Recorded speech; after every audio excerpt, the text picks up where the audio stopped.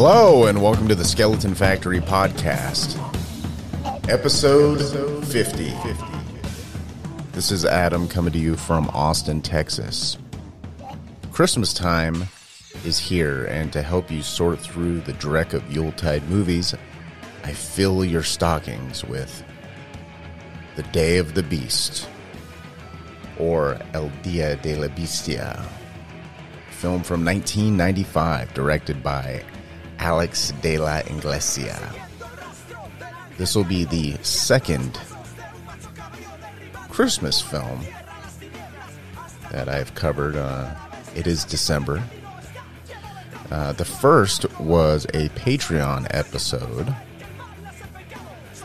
a film called Christmas Cruelty from Norway. Story of a serial killer dressed as Santa Claus, committing home invasions and basically doing, serial killer stuff to poor innocent people. It's kind of a rough watch if you're not into more extreme types of indie horror cinema. But you can listen to that episode at patreon.com/skeleton factory. And there's a whole bunch of episodes on there. All the audio episodes are there for 1 week, locked behind a paywall for patrons only. But then after a week, I just release them for free. So if you like Skeleton Factory, there's a bunch more episodes over at Patreon. Please consider becoming a patron today. Also, I can be found on Instagram at skeleton_factory. If you have any questions for me, if you have any recommendations for future shows, or you just want to send hate mail to me, you can send it to me over at Instagram. I'm also on Twitter at SFPodcastATX. Okay, let's get into The Day of the Beast. The Day of the Beast feels like if you watched a double feature of From Dusk Till Dawn and Shaun of the Dead. Okay, if you can imagine the feeling of that double feature. You got your black comedy, got your horror, you got the occult, and you got a splash of Christmas in there. And the film opens with our main character, Father Angel Baratuya. Angel is a Spanish priest and doctor of theology. He has deciphered a cryptogram hidden in the book of John in the Bible. The cryptogram tells him the date of the apocalypse, the end of the world. And that date is tonight. And by tonight, I mean December 25th, 1995. Technically the 24th. Okay, Christmas Eve. That is the Day of the Beast. And Angel heads to Madrid, Spain, where this film takes place, where the Antichrist is said to be born on Christmas Eve and thus ushering in the apocalypse. And Angel is determined to stop this from happening. But in order to find the whereabouts of the Antichrist's birth, he figures if he sins as much as possible, that he will get an audience with Satan and will be able to, I guess, kill baby Antichrist and stop the terrifyingly biblical end of the world. And this is a comedy. Okay, so everything I say from this point on, try to think of it through the lens of like there's some dark humor there, kind of consistently trickling throughout the entire movie. Okay, so the comedy kicks off when Angel gets to the dangerous and gritty streets of Madrid, where he gets to sinning immediately, stealing money from a homeless panhandler. He pushes a mime into a subway.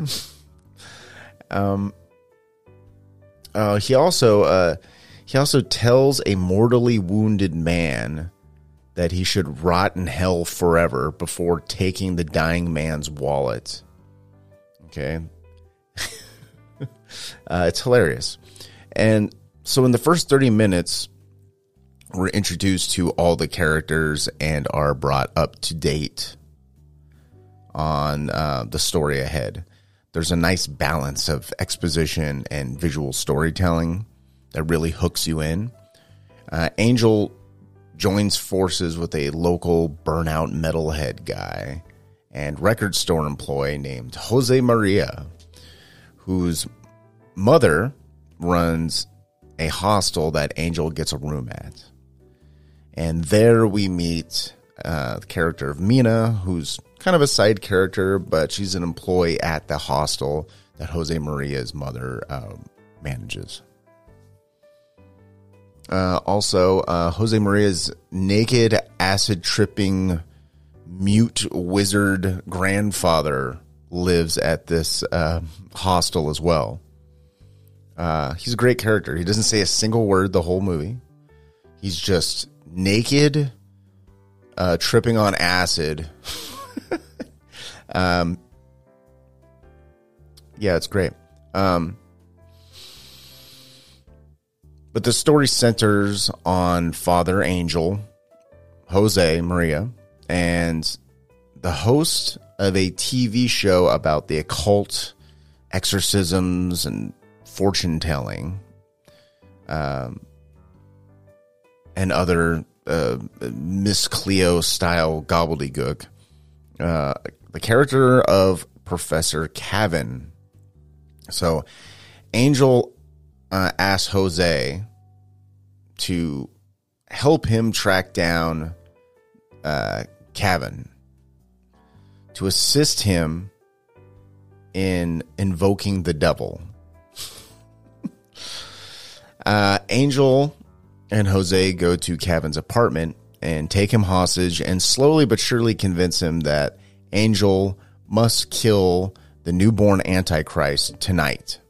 So the film there's like this sense of urgency because all of this takes place in like one day, which after you watch it, it's kind of crazy that within the span of just a few hours, all of this takes place. But before they can, kill the Antichrist, they must acquire ingredients for the invocation of the devil.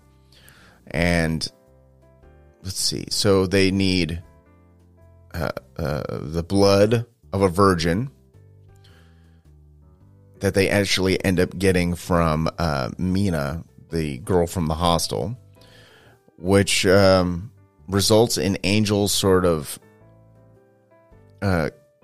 killing Jose's mom on accident. But the invocation itself is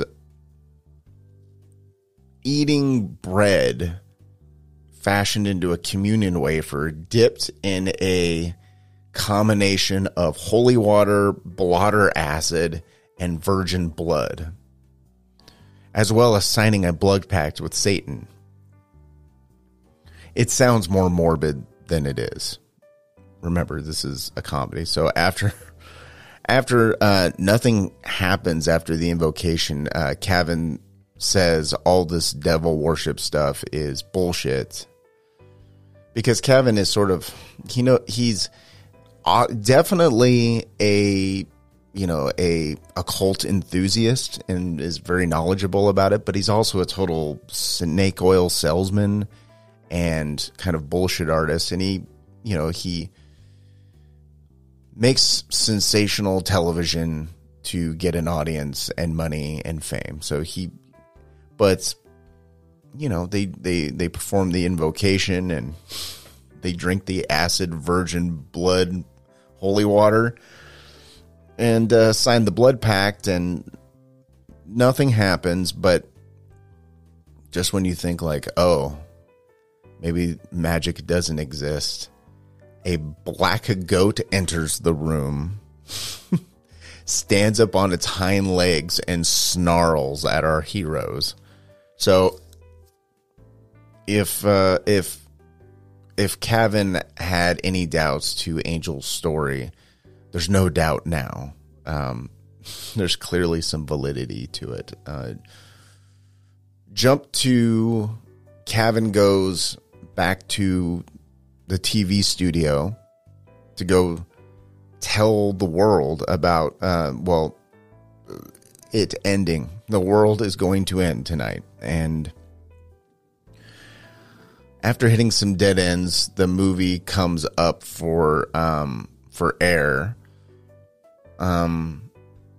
Angel and Jose Maria been running around Madrid trying to kind of poke any type of,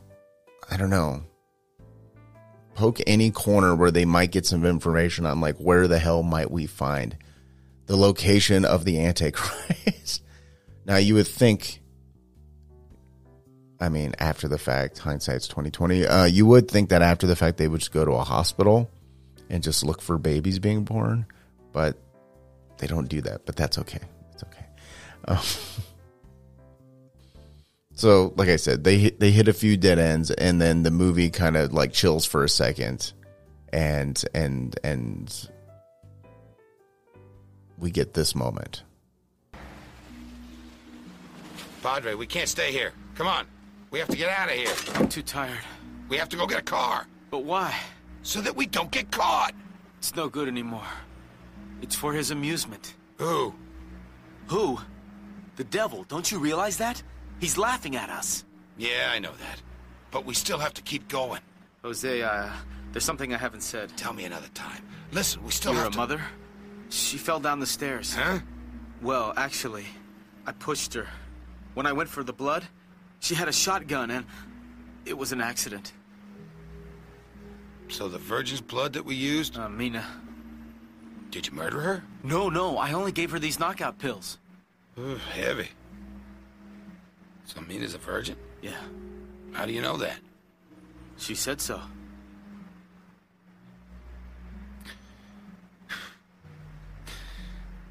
Well, my mother's a bitch anyway. But, what'll happen to Grandpa? See him, go. I can't. Can't leave you all alone out here? I can look after myself. Fat chance. Yeah, right. Listen, you wait here for me for 5 minutes. I'll come back with a car. All right? Good. So, yes. Did I mention Lipia Madrid?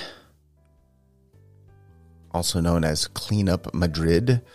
It's a local political terrorist group that hates homeless people. I don't know if any such organization actually existed in real Madrid, but it exists in this movie.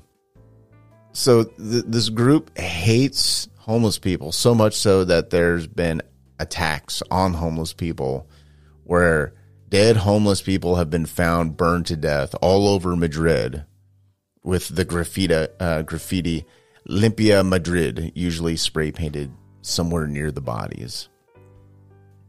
So that's touched on in the movie, just to kind of like set that up. This group pops up in the story from time to time, but doesn't have much impact on the main plot. It does come up later, but it's just sort of in the periphery for most of the film. So Cavan finds the missing piece of the puzzle, which is the location of the Antichrist. And he meets up with Angel and Jose Maria and takes them to the location of the birth of the Antichrist. Because he just sort of had this epiphany and he figured out where in Madrid this birth is going to take place. So Cavan goes from full skeptic to full on believing everything that Angel has told him. So the birthplace of the Antichrist is a pair of buildings that form the shape of like a chevron, sort of almost a pyramid where the tip of the pyramid doesn't quite touch. It's two real buildings in Madrid called the Gate of Europe. And it's these sort of mirroring twin towers leaning towards each other that symbolize the signature of Satan, a literal signature in the shape of a cloven hoof. And inside one of these towers, which is still under construction, I looked it up. So technically, sort of the final showdown takes place inside of one of these towers, and it's clearly under construction. And the Gate of Europe towers weren't finished with their construction until 96. This movie came out in 95, so everything lines up in that respect. But yeah, if you're ever in Madrid, you can go see the Gate of Europe towers. They're a real thing. So once they realize where the location of the Antichrist is going to be, our heroes go in and they happen upon the cries of a baby. A baby sort of hidden under a cardboard box. The Antichrist has been born and sleeping with its parents, who are homeless. So there you go. I mean, interesting choice, but it totally makes sense later. It's like it's not like, what was it, like the Sam Neill Omen movie or something where, you know, the Antichrist could have been born into wealth or whatever, but no, the Antichrist parents are homeless. But what rose such a clatter? The Limpia Madrid gang appears. The Cleanup Madrid gang appears, and they look like they just jumped off the pages of a Banana Republic catalog for men, and they're armed with bats and guns, and they sneak up on our heroes and jump them, and in the process open fire on the homeless family under the boxes that they're sleeping under and killing them. So the family never wakes up. Okay, so it's not like somebody just sticks a gun in a baby's face and just pulls the trigger. It's nothing like that. Like, the family basically dies in their sleep. They don't have any idea that they've been shot to death. So if you're wondering how morbid this movie is, it pulls back. It knows when to step on the gas. and yeah, okay, so everyone scrambles. Angel and Jose run to the roof, but get separated. Jose gets shot in the leg, and the head of the Cleanup Madrid gang transforms into Satan, into a huge Baphomet goat man Satan. So the head of the Limpia Madrid homeless serial killing gang was the devil the whole time. The devil picks up Jose, and Jose's like a crazy metalhead drug addict dude. So the devil picks him up by the scruff of his neck, and Jose's just laughing in his face before the devil just drops him off the edge of the building to his death.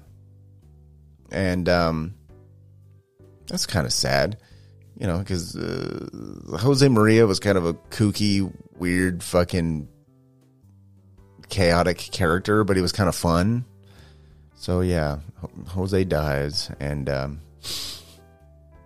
Cavan, on the other hand, he didn't make it to the roof. Cavan got mollywopped with an aluminum baseball bat and then set on fire. But Angel runs in for the save, shooting both the Banana Republic models and putting out Cavan before he burns to death. The devil appears behind Angel, but Angel whips around and shoots the devil dead. Kills the devil. And did I mention this is a comedy? Remember, this is a hilarious black comedy. So the movie jumps 6 months later. The world has been saved. The Antichrist is dead. Satan is dead. And the apocalypse averted. Angel stayed in Madrid, opting out of returning to the priesthood and his theology studies. Really, what else is there to study after that point? If you spent your entire career picking apart the book of John and trying to find out when the apocalypse is going to happen and then actually preventing it from happening, I mean, that's what kids nowadays refer to as a mic drop moment. And so Angel just decides to just live on the streets of Madrid instead of going back to the little town that he came from. Kind of a weird decision, but okay. I mean, I guess it makes sense while you're watching the movie. So Angel decides to live on the streets with Cavan, who's now a burn victim and no longer the famous TV personality. And that's another thing. It's like, I understand Cavan probably lost his job, lost his TV show, but it's like, I mean, did he also lose all of his book deals and everything else? Merchandising rights and stuff like that. He just lost everything, and now he's on the streets too, living with some priest. I mean, I don't know. That was kind of weird to me, where I'm just like, but while you're watching the movie, you're like, okay, I can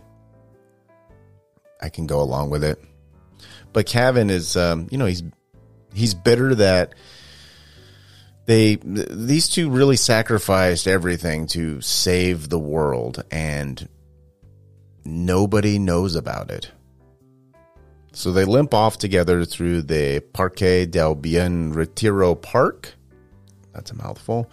Past a statue called the Fuente del Angel Caído, which means the fountain of the fallen angel.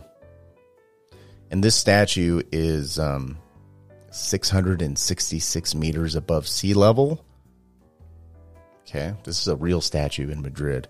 And this statue sits atop a marble pillar in the midst of a fountain decorated with sinister demonic entities and some rather miscast reptiles, depicting Lucifer at the moment he is cast out of heaven, as inspired by the passage in John Milton's Paradise Lost.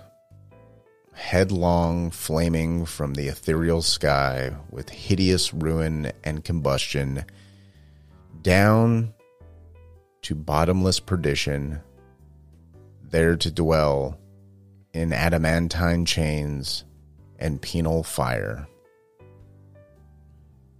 Credits roll as we see two fallen angels. Not Angel and Cavan, but Angel and the literal fallen angel, Lucifer. They're both in frame together. One who turned to evil to save all of God's creatures, and one who wished to dethrone God himself. The end. And that was The Day of the Beast. I highly recommend it. I'm a big fan of this movie. A lot of I don't know, a lot of interpretations of this film. It seems very kind of surface. There's a lot of surface level stuff, but there's enough breathing room in the movie where you can kind of you sit there and ponder, like, what does the Antichrist represent? What is the Clean Up Madrid gang? What do they represent in all of this? And, you know, what does Kevin and Angel and Jose Maria, are they a sort of anti-Three Wise Men? Like, what is going on? What is going on? I mean, the story is clear enough to understand, but it's fun to kind of sit there and, you know, kind of think about, like, oh, what did this mean? What did that mean? But yes, the Day of the Beast. If you pick up a copy of the Day of the Beast from the company Severin, if you're still into physical media, Severin's a really good company for getting, like, really nice restored copies of movies. And there's always, like, extras, commentary tracks, stuff like that. It's great. But if you get the Day of the Beast copy from Severin, you'll get a lovely restored Blu-ray with lots of extras. There's a making of documentary. There's an interview with director Alex de la Iglesia and the awesome short film Merindas Asesinas, and a whole bunch more. There's a bunch of more stuff on there. But yeah, Alex de la Iglesia, great director. Definitely check out some of his other films if you like sort of over-the-top action and violence, and check out a film called Perdita Durango, starring Rosie Perez. I believe a post-White Men Can't Jump Rosie Perez and Javier Bardem. And there's also a film called Acción Mutante, Mutant Action. It's a film that he did prior to Day of the Beast, and again, it's I don't know, kind of dystopian sci-fi action film, way over the top, but very fun. Or hey, if you like crazy clown stories, watch the 2010 film The Last Circus. That was actually the first film of Alex de la Iglesias' filmography that I ever saw. And holy shit, it's possibly the best clown losing his shit story ever made. I would put The Last Circus over most clown movies.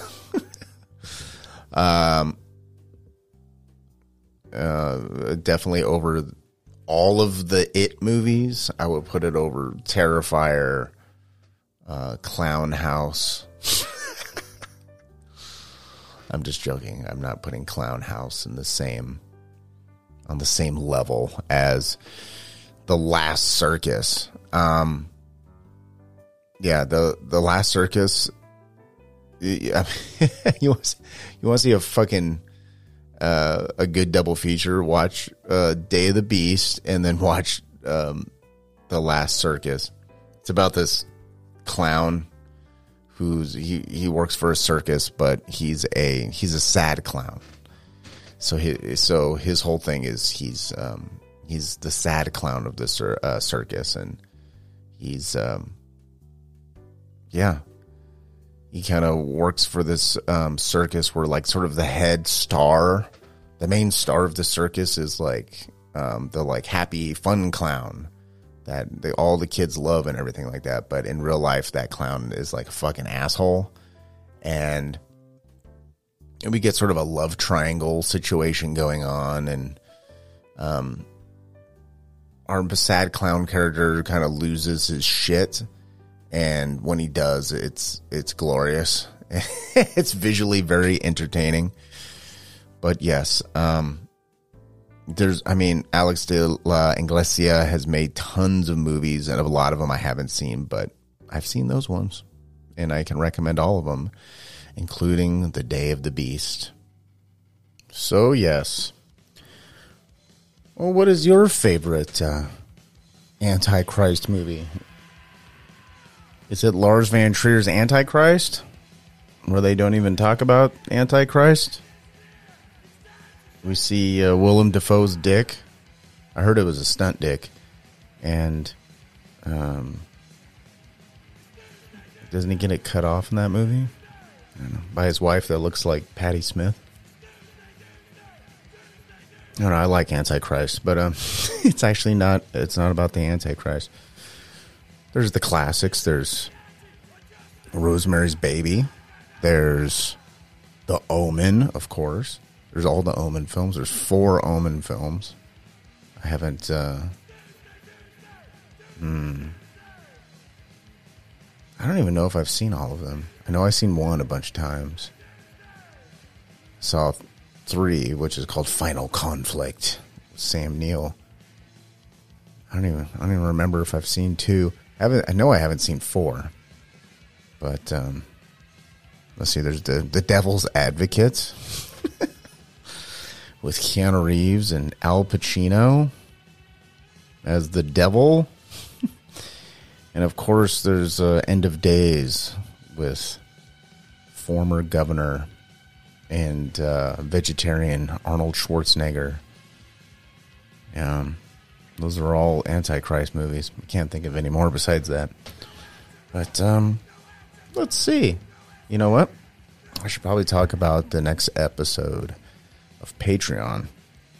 Like I said earlier, the previous episode was a review of a 2013 Norwegian film called Christmas Cruelty, which was kind of hot and cold on. Like, I don't think it's terrible in terms of like a movie where, like, if you know going into it that it's like kind of fucked up, then you can, and it's low budget, if you keep that in mind, there's, I think Christmas Cruelty, it can be an enjoyable horror film. But yeah, that's a Christmas movie, and so is The Day of the Beast, as it takes place on Christmas Eve and whatnot. But it's not a bunch of people saying Merry Christmas to each other and shit like that.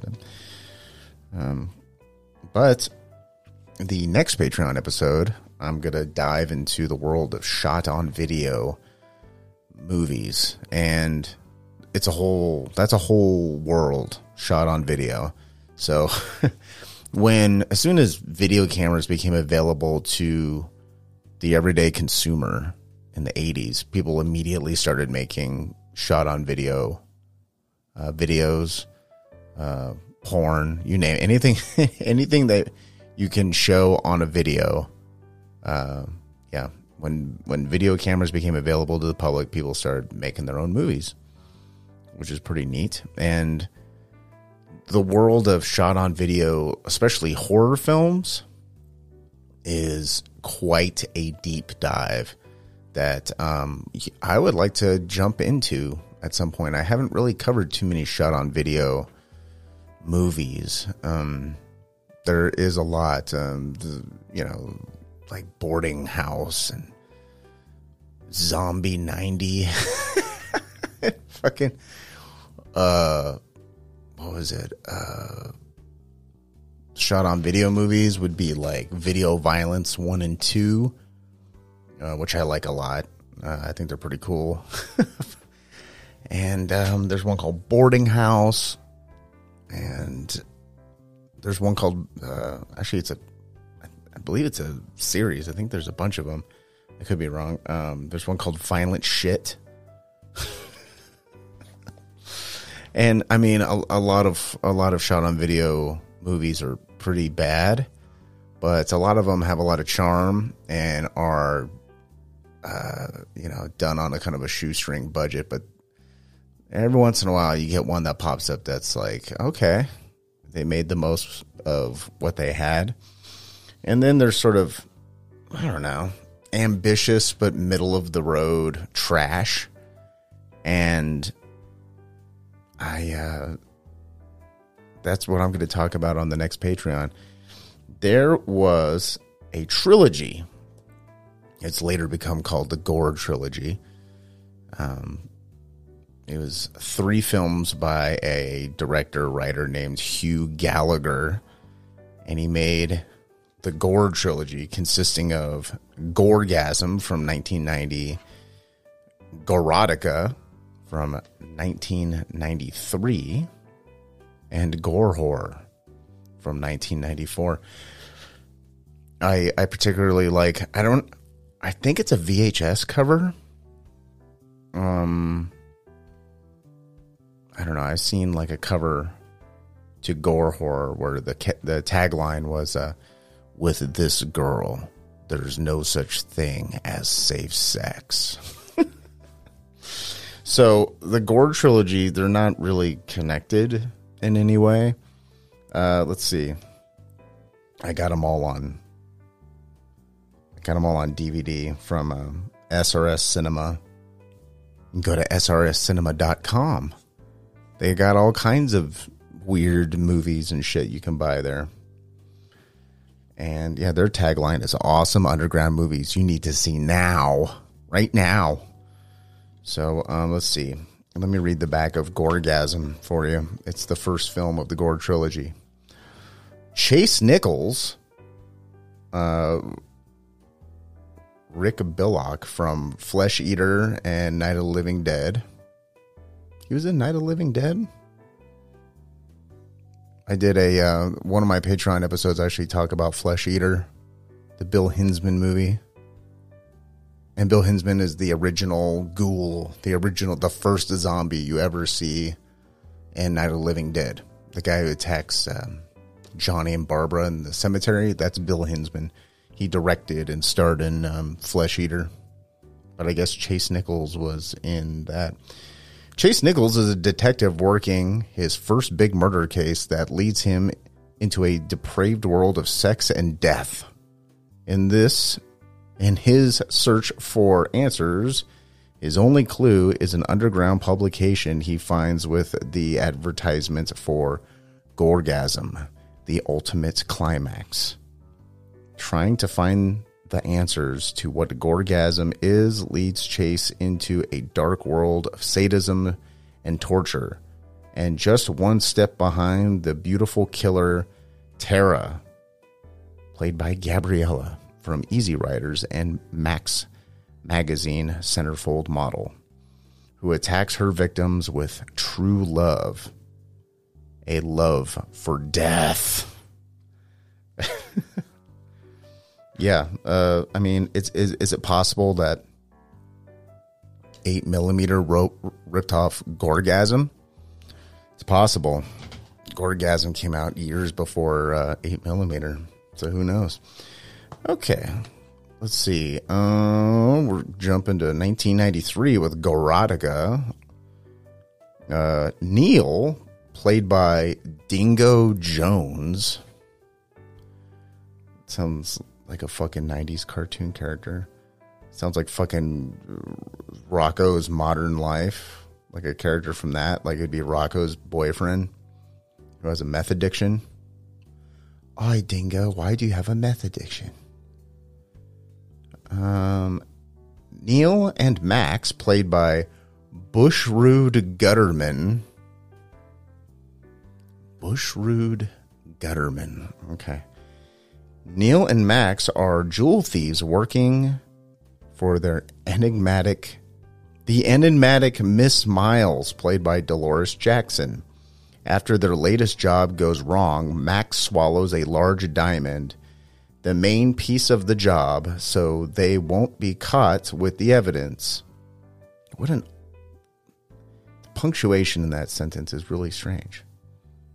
After their latest job goes wrong, comma, Max swallows a large diamond, comma, the main piece of the job, comma, so they won't be caught with the evidence, period. Okay. Unfortunately, comma, he ends up getting shot and killed by a police officer soon after, comma, leaving Neil with a rather sticky situation. Hyphen, how to retrieve the diamond? Question mark. How to retrieve the diamond? Meanwhile, comma, he's run into necrophiliac Carrie, played by Getty Chason. Getty Chason, okay. Comma, who takes an immediate shine to Max and promises to help Neil dispose of the body. Problem is, comma, Carrie wants it fresh, comma, and Neil needs to get inside. What to do? Actually, it's a question mark. What to do? That's Gorotica. And last but not least, in the Gore trilogy, there will be Gore Whore from 1994. The movie should have just been called Gore Whore 94. I think that would have been like a cooler title. It sounds like a fucking White Zombie song title. Yeah. Okay, Gore Whore. When a lab assistant steals an airport formula and all its documentation from Dr. Whitman, he hires a bottom-of-the-barrel private eye, comma, Chase Barr, comma, to locate it. When Barr digs deeper into the case, he finds the lab assistant is actually a dead street whore, and the quote-unquote formula is a reanimation agent that, comma, with the consumption of human blood, comma, is keeping her alive. Keeping her alive! Exclamation point there. See, that's a weird... That was all one sentence, by the way. Okay, let's go through that again. When Barr... Okay. Chase Barr, right? That's the bottom of the barrel private eye. He digs deeper into a case. He finds the lab assistant is okay, so it must be Dr. Whitman's lab assistant is actually a dead street whore, and the formula is a reanimation agent that, with the consumption of human blood, is keeping her alive. Okay. In trying to retrieve the formula, Chase is given a roller coaster ride through hell. As the whore reanimates corpses to attack him and help her hold on to the formula. Okay, so we got like a reanimator kind of situation, except with whores. And with Gorotica, let me see. What did that remind me of? Kind of reminds me of Snatch. You know, there's a diamond heist in Snatch, and and then there's a dog that swallows the diamond, and then they have to get the diamond out of the dog, and and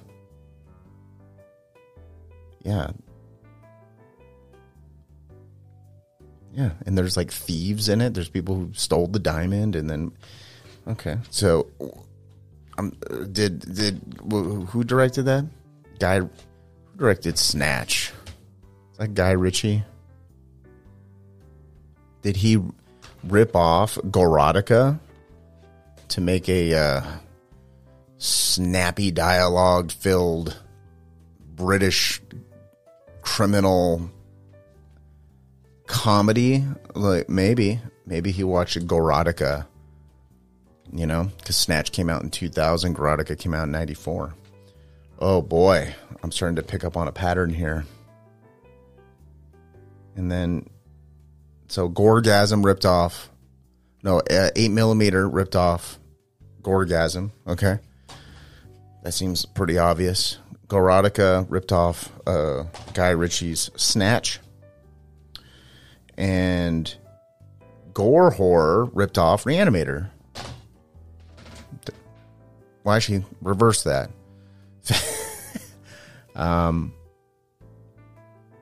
Reanimator ripped off gore horror. Okay. That's probably true. Is it actually true? I don't know. Probably. But yeah, that's what's going to be. That's what's going to be on the next Patreon episode. I'm going to do the gore trilogy. So, yeah. If I have fun with that, then I'll probably end up doing some more shot on video stuff in the future. And if I don't like it, then I won't. But yes, I'm going to get out of here, guys. Thank you very much. Look, we made it all the way to episode 50. Isn't that great? You can find me on Instagram at skeleton_factory and on Twitter at sfpodcast_ATX. And please consider supporting the show at patreon.com/skeleton factory, where there's more audio episodes. And thank you for listening to Skeleton Factory, rescuing your movie night one movie at a time. I am Adam. Bye-bye.